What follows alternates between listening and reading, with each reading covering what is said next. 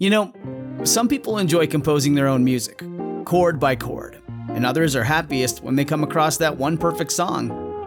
Work is not a lot different than that. Whether you prefer building your own workflow or using a pre-made template, with Monday.com, you and the team can work in a way that's comfortable for everyone. Tap the banner to go to Monday.com and build your own amazing workflow, or find an awesome template. No judgment.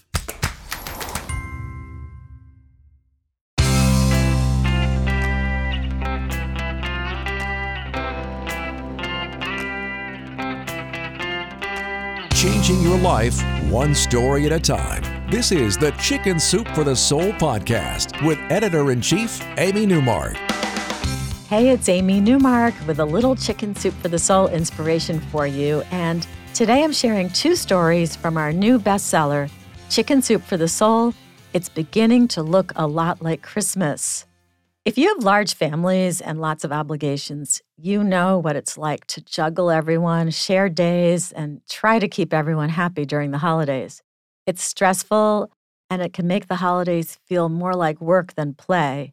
But you can get creative, and you can work around all those scheduling issues and make new traditions. That's what many of our writers describe in their stories in our new book that covers everything from Thanksgiving to Hanukkah, to Christmas, and New Year's. So Lil Blasfield is one of those moms who needed to share holidays once her daughter was married. Lil's daughter Elizabeth and her husband lived in New York City, and the first year they were married, they spent Thanksgiving with his parents in Massachusetts, and then came to spend Christmas in Ohio with Lil and her husband Ted. Then when the second year rolled around, the tables were turned. The young couple was going to spend Thanksgiving in Ohio, but then Lil and Ted wouldn't get to see them for Christmas. That is so hard. I know what it's like. We're in Connecticut.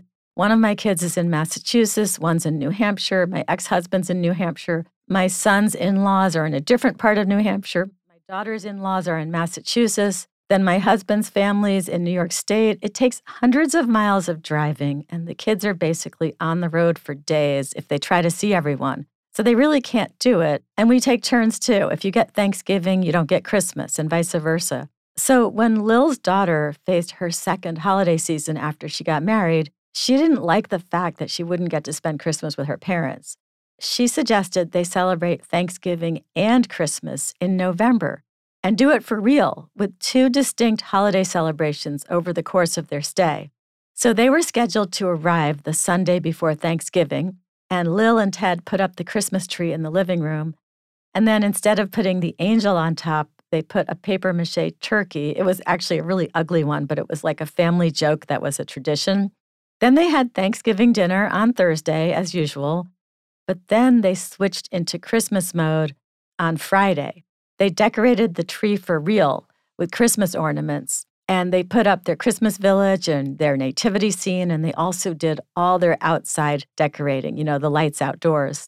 Friday night became Christmas Eve for them, and they carried on their tradition of giving everyone new Christmas pajamas, and then they wore their new pajamas, played their traditional Christmas Eve board games, and just went full force into Christmas mode. Saturday morning, they had their normal Christmas breakfast, and they opened their presents, and they even celebrated all of the December birthdays in the family. Lil says, now I look forward to celebrating our new combination holiday in November every other year. Lil's family made the best of their every other year Christmas by having it every year anyway. And Gina McCown's family came up with a very cool holiday tradition of their own, in this case involving New Year's Eve. Gina's family had always spent Thanksgiving and Christmas at her grandmother's, so in their own home, they didn't have much in the way of holiday activities. But when Gina started her own family, she and her husband, who also didn't have much in the way of holiday traditions, decided they would create their own special family holiday, something that they could really own and rely on having every single year. The one holiday that seemed to be open and not claimed by other family obligations was New Year's Eve. So they decided that New Year's Eve would be theirs and that they would always stay home and have a big celebration, and this would be their children's special tradition. Well, throughout the year, Gina's family always ate pretty well. They made those healthy choices. They avoided desserts.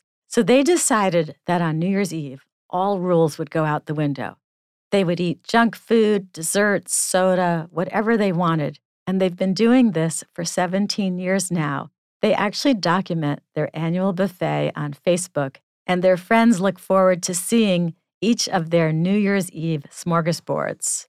Well, when the family realized how fascinated people were by their tradition, they decided to invite friends and family to join them. So now the New Year's Eve parties have gotten even bigger with all the junk food and sweets, plus games and movies, and they even added in the neighbors, and now they shoot off fireworks too. So that's it. A couple of ideas for how you can get creative and come up with your own ways of handling the holidays and making your own meaningful traditions. I'm Amy Newmark, and I want to thank you for listening to the Chicken Soup for the Soul podcast today. Let your friends and family know about it. And if you have family members who are new to podcasts, show them how to get them on their phones or computers. I'll be sharing 16 stories from our new Christmas book on the podcast. So subscribe to it to be sure you get every episode delivered automatically to you. If you'd like to learn more about Chicken Soup for the Soul, it's beginning to look a lot like Christmas. Go to our website, chickensoup.com, and click on the podcast button. You'll see the book there, and you can check out the front and back covers and read more about it. You'll find the book wherever books are sold, including Walmart, Barnes & Noble, Books A Million, and Amazon. Come back next time to hear some more ideas for creating a happy life in the form of 2 stories about living in the moment and being mindful from our hugely popular new book, Chicken Soup for the Soul, Think Positive, Live Happy.